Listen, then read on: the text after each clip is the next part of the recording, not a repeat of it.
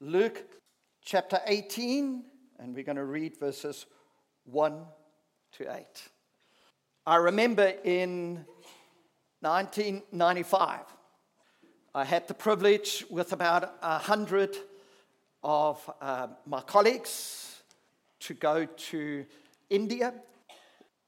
And I think it was probably one of the most privileged trips that I had undertaken.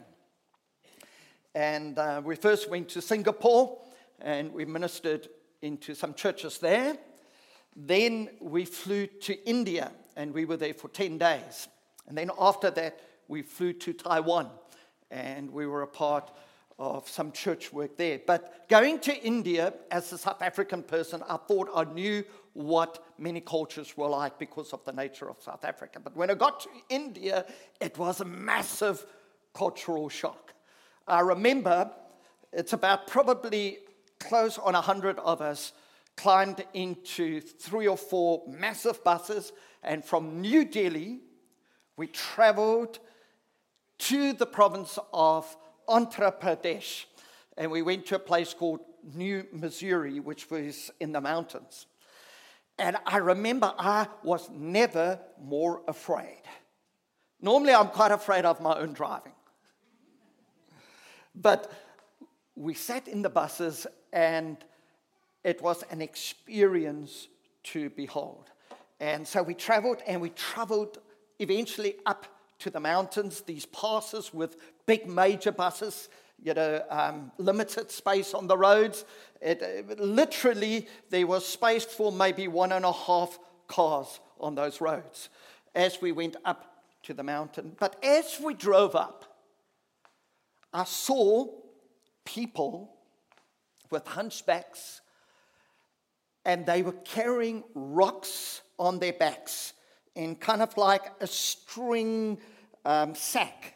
And as they were walking up, we saw maybe every 50 or 60 meters, another person and another person and another person. And most of them were old people. And I was just looking at this, and I was wondering, my goodness, what are they doing with those rocks on their backs? And they were just walking up to the village of northern Missouri. And as we got to the top, our guide explained to us that these people are called rock people. And they undertake every week to walk up that pathway to carry those rocks all the way up to the top where the village was. That was their occupation for life. They start at a young age, and that is what they do. And I always remember the picture of those people, and I thought, what dedication, what commitment, what resilience they would have, and what persistence to do it week after week after week, year after year after year. And eventually, their backs were so crooked, it would never be straight again. But that was their lot in life. And that is how they lived their lives. And oftentimes, I think that in some ways, at certain times, the Christian walk could be likened to those rock people. Those rocks to me represents oftentimes the burdens that we have. And there are times when we go through a trial, a difficulty, and we think, if I can just get through this, then life will be easy. Have you ever thought about that?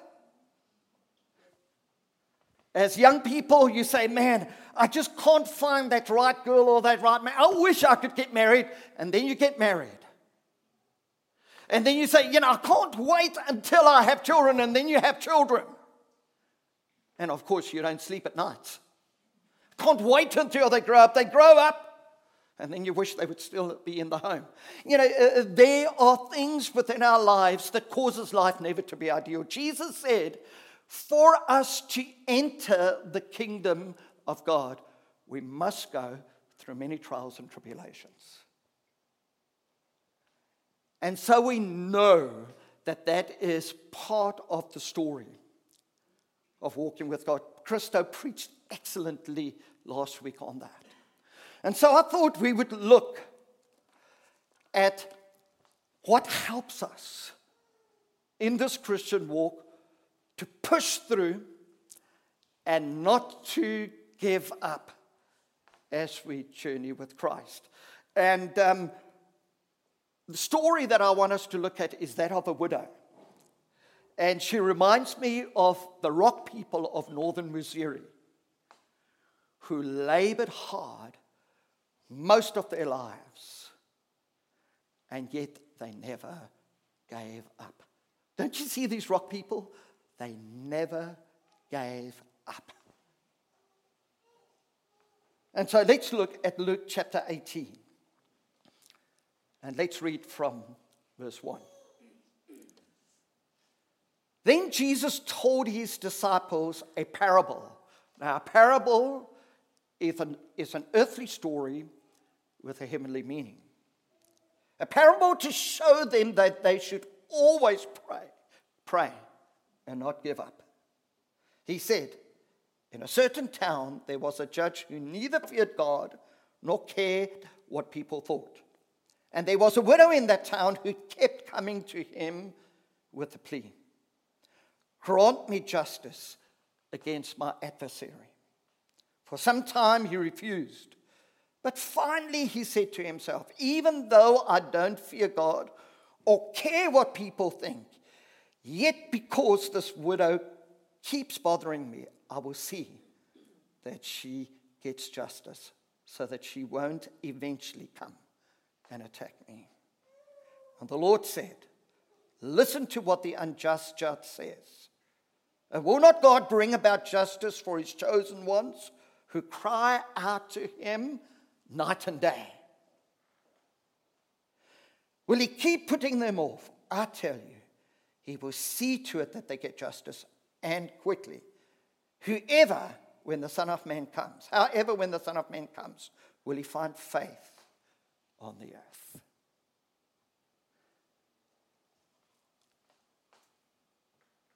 Prayer is that act that God has entrusted to us to partner him in changing things.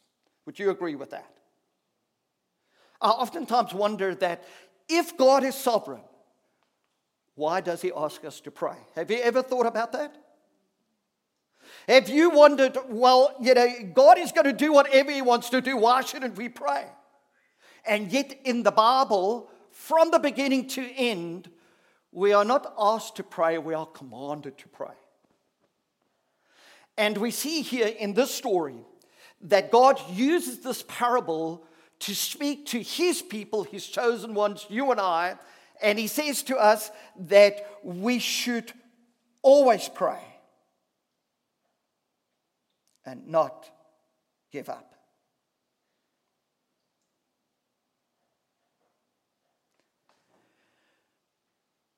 Prayer is one of the hardest things for you and I to do on a consistent basis.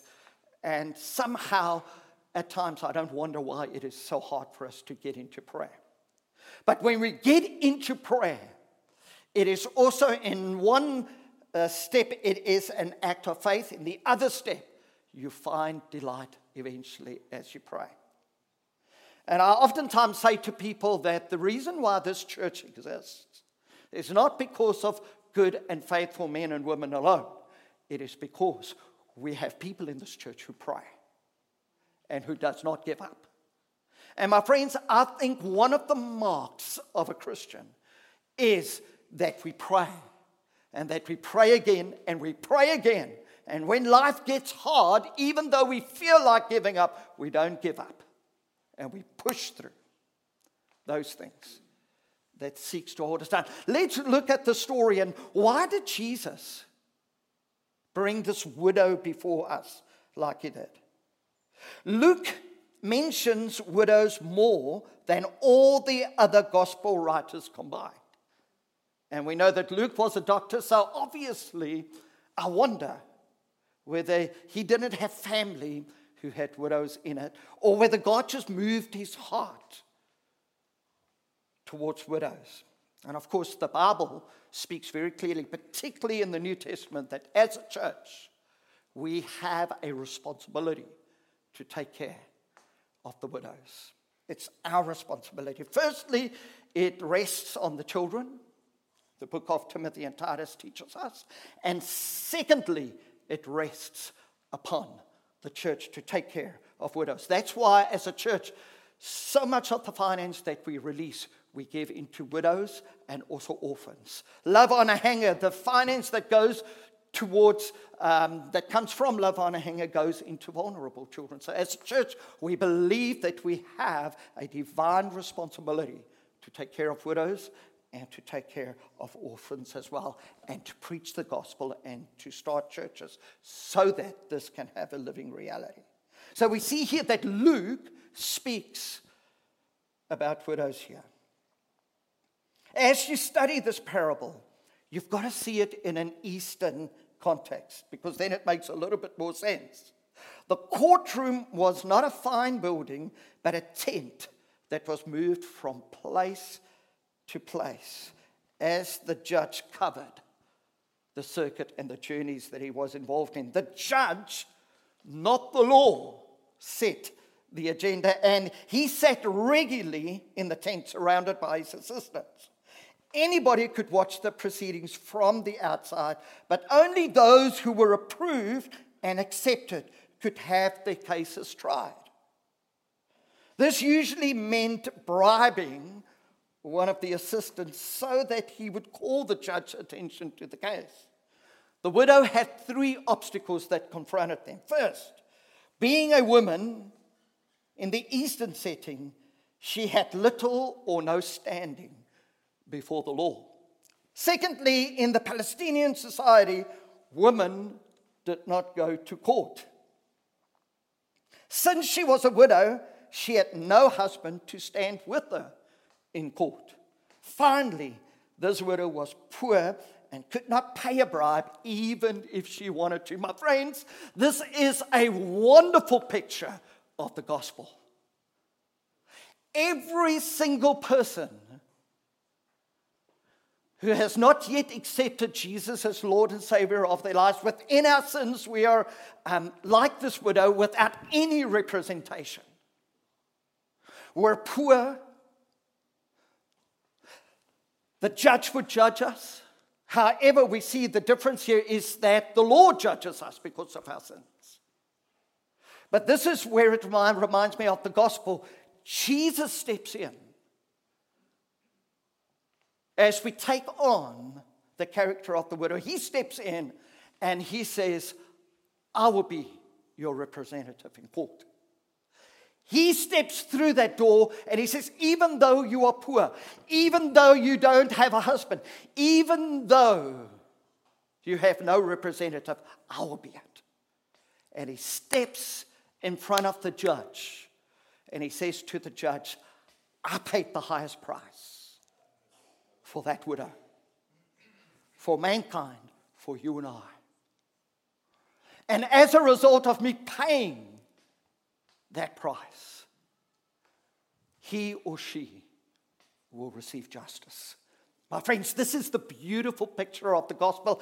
I think Jesus used this woman as an example as he was pointing his finger at you and I. I don't know what circumstances you find yourself in. If you are not a follower of Jesus, my friends, Jesus is stepping towards you today, and Jesus is saying to you, I will represent you. Isn't that wonderful? That's good news. And so that's for you who haven't yet decided to follow Jesus. I trust that today that you would open your heart to your representative, which is Jesus Christ. And never again would you have to be afraid of being alone and not to be represented. Because he, the Bible says, ever lives to pray for us, to make intercession for us. This is the incredible God that we have. But then to the believer, you and I, when we find ourselves in a situation that is outside of our control, we feel very, very much like this widow, don't we? We try to represent ourselves, but we know it is not. It is actually in vain. We stand and we do all of the things that we do, but there's no breakthrough. And Jesus tells the story of this widow. And he says, this widow comes before the judge. And even though she was not allowed to be there, she didn't let that stop her. She rushed into that context of people, and the Bible says persistently she asked to be seen by the judge and for her case to be heard. Persistently, never giving up. Don't you love that? Do you know of some people like that? They just will not give up. And my friends, as Christians, that's the type of attitude that we need to have, is an attitude of never giving up.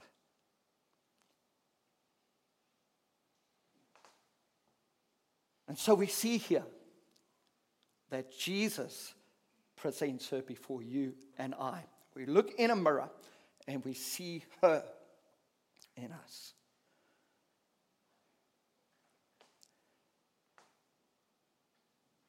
Prayer is our greatest friend.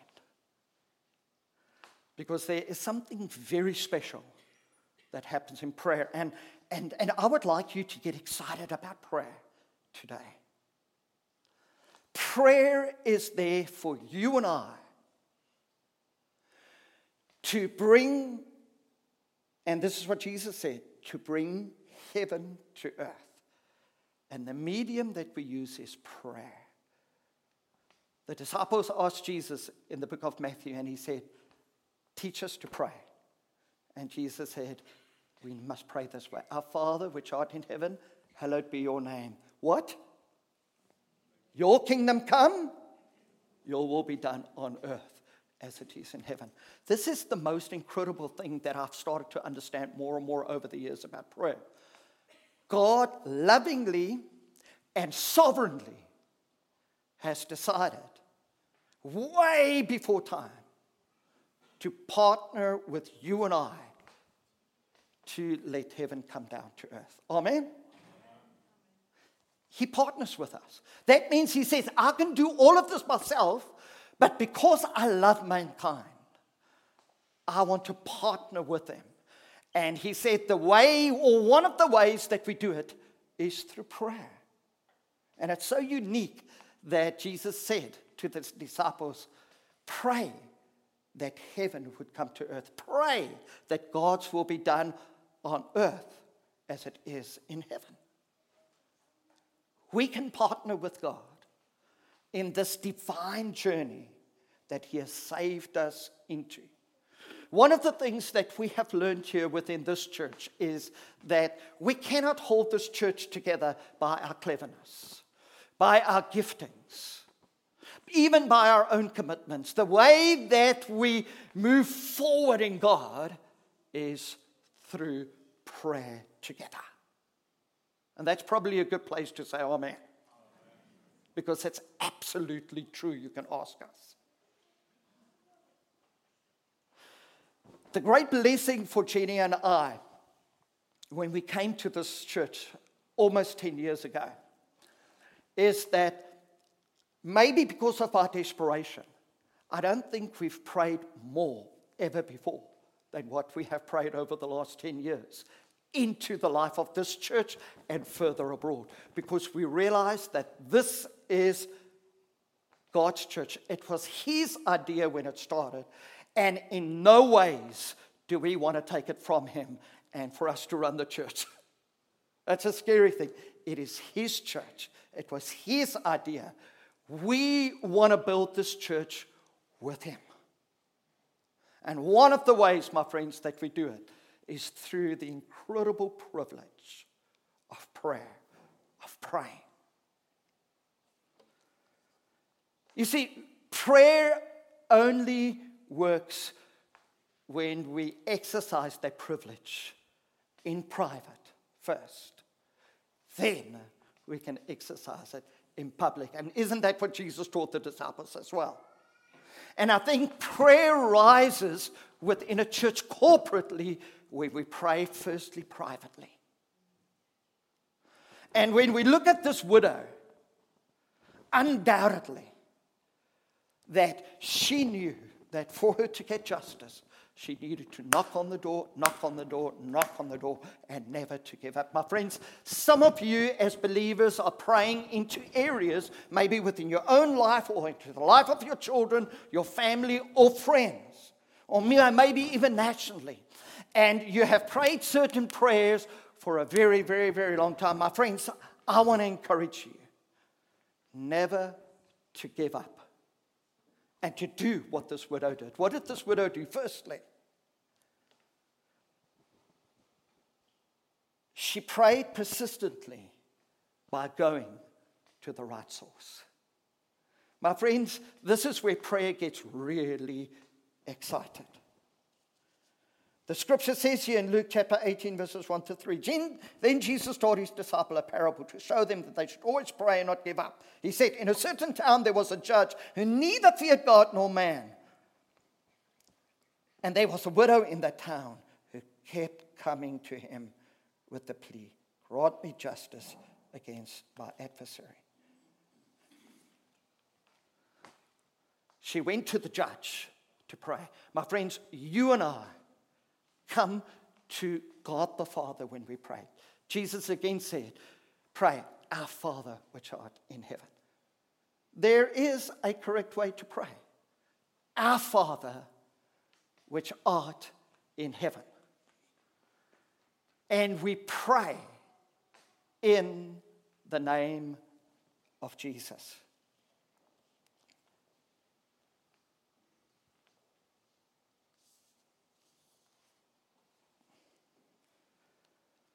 We see that when we look at the life of Jesus that he asked God for a lot of things. And he continued to ask God. My friends, there is nothing wrong. As the widow went to the judge, she asked the judge to bring justice. It's the right thing to do, to go to God and to ask him for certain things. What does your prayer list look like at the moment? What are you asking God for? Whatever you are asking God for, go to him in the name of Jesus.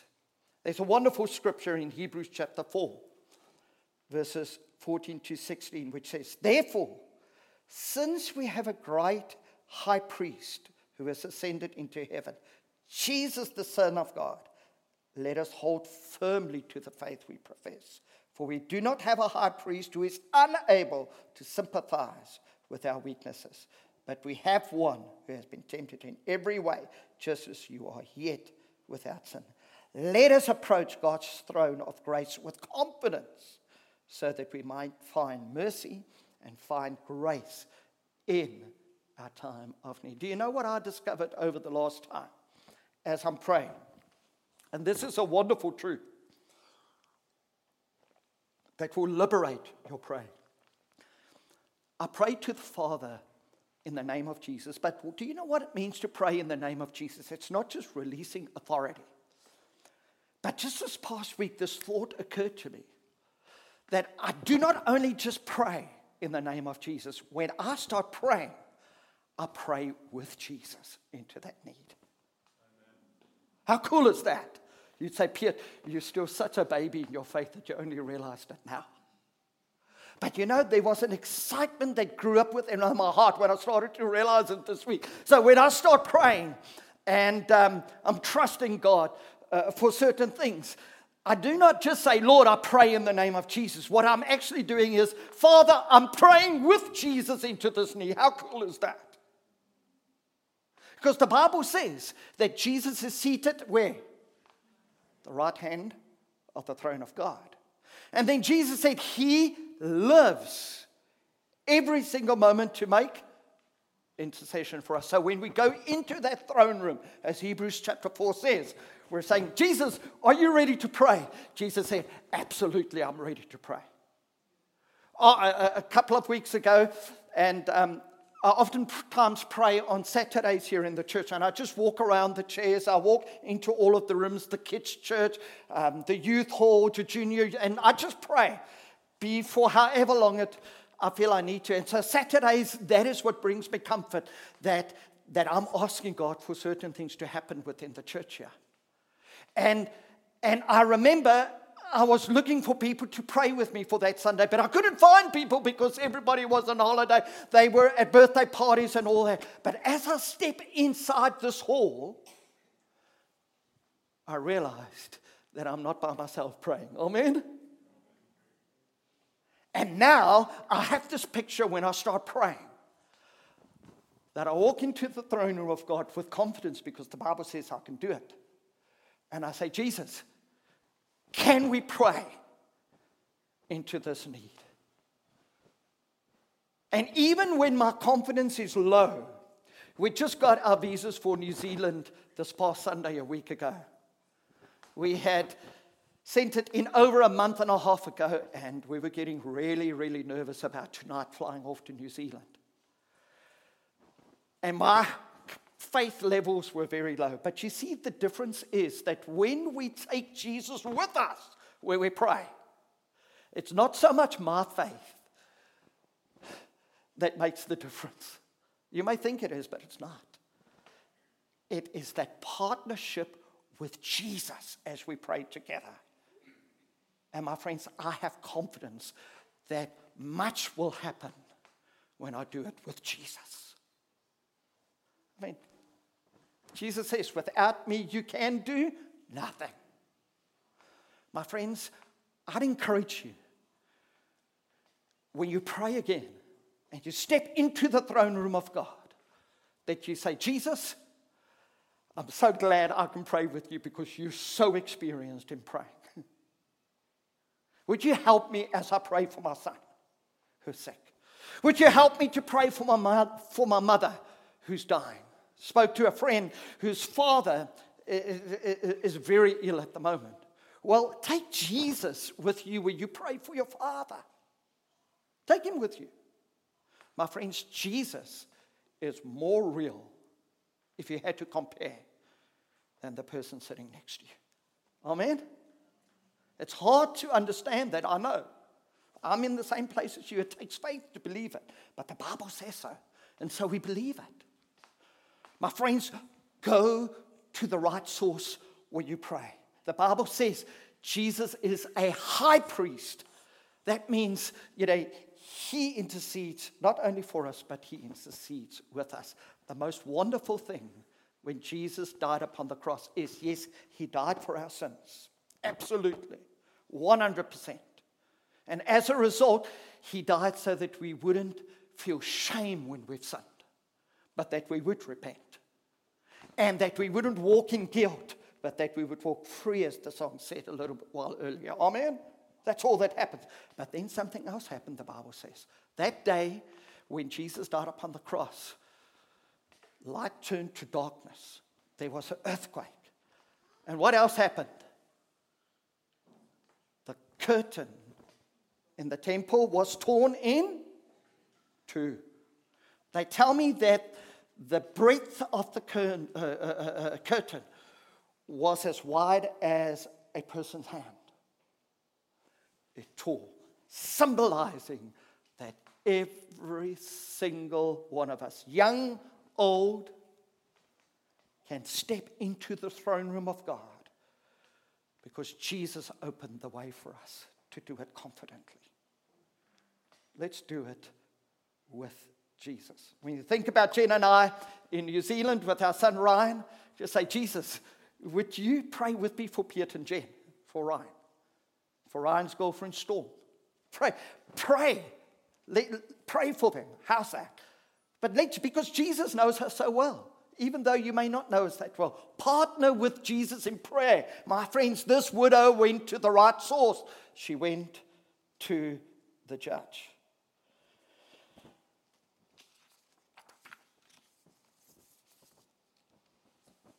My friends, this widow prayed persistently, secondly, and she refused to give up.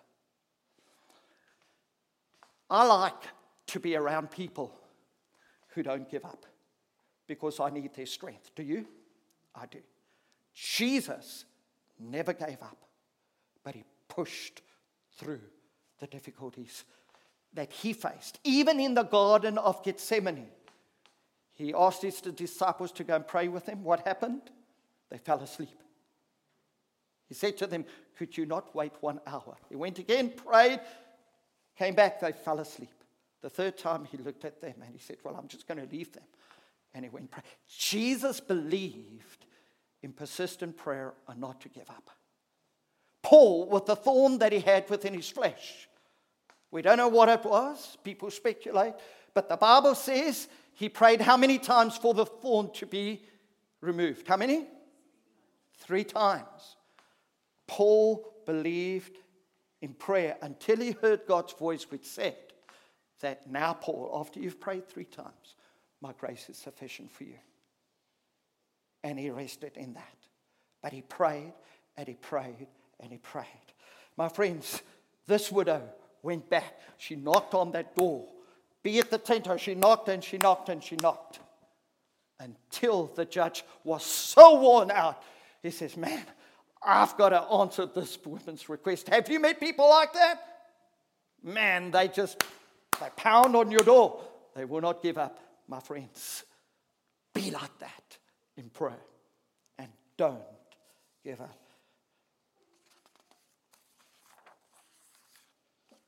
Max Lucado says, our prayers may be awkward, our attempts may be weak, but since the power of prayer is in the one who hears it and not in the one who says it, our prayers do make a difference. And then just lastly, persistent prayers need to pray with confidence. My friends, when we read the Word of God, and that's why this is my practice, when I walk around here or when I go for a walk in the beautiful place that we live, the most beautiful place on the earth is a town called Hagedorn. Any of you know about Hagedorn? If you don't know about Hagedorn, you haven't yet seen the most beautiful town on the earth. And I go and pray there often, and I walk, and sometimes I think the people think I'm a little bit crazy. Because I just love to pray in this beautiful country that God has placed us in. And I don't take my Bible there, I've got my phone, because the scriptures are on my phone. When I'm inside here, my friends, I take the Word of God, because in some ways when I have the Word of God, I have confidence to pray. I have confidence to pray. If you lack confidence in prayer, just take the Word of God with you. And as you walk and pray, you just read a little bit. Why don't you do that?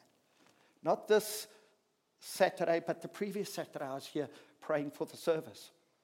And as I was praying, I opened up a Bible that I had in my office there that I used in my college days when I went to seminary. And I opened it, and I opened up to a part where the scripture, where Paul got saved. He met Jesus on the road of Damascus, and the Bible said that Jesus revealed himself to Paul. And as that word came up, I started praying that scripture into last Sunday's service. So I just took a little while, and I just walked around, and I said, Lord, would you, Jesus, reveal yourself to people in the service last Sunday? That gave me such confidence to pray. My friends, this lady, yes, was moved by her need to get justice. You and I need to be moved by this book and just be obedient in your praying. This is what Charles Stanley says. He went to be with the Lord, I think, at the age of 89 and served God for most of his life. And Charles Stanley said this: obey God and leave the consequences to him. That was the motto of his life. Obey God and leave the consequences up to him. My friends, let's pray and leave the consequences up to him.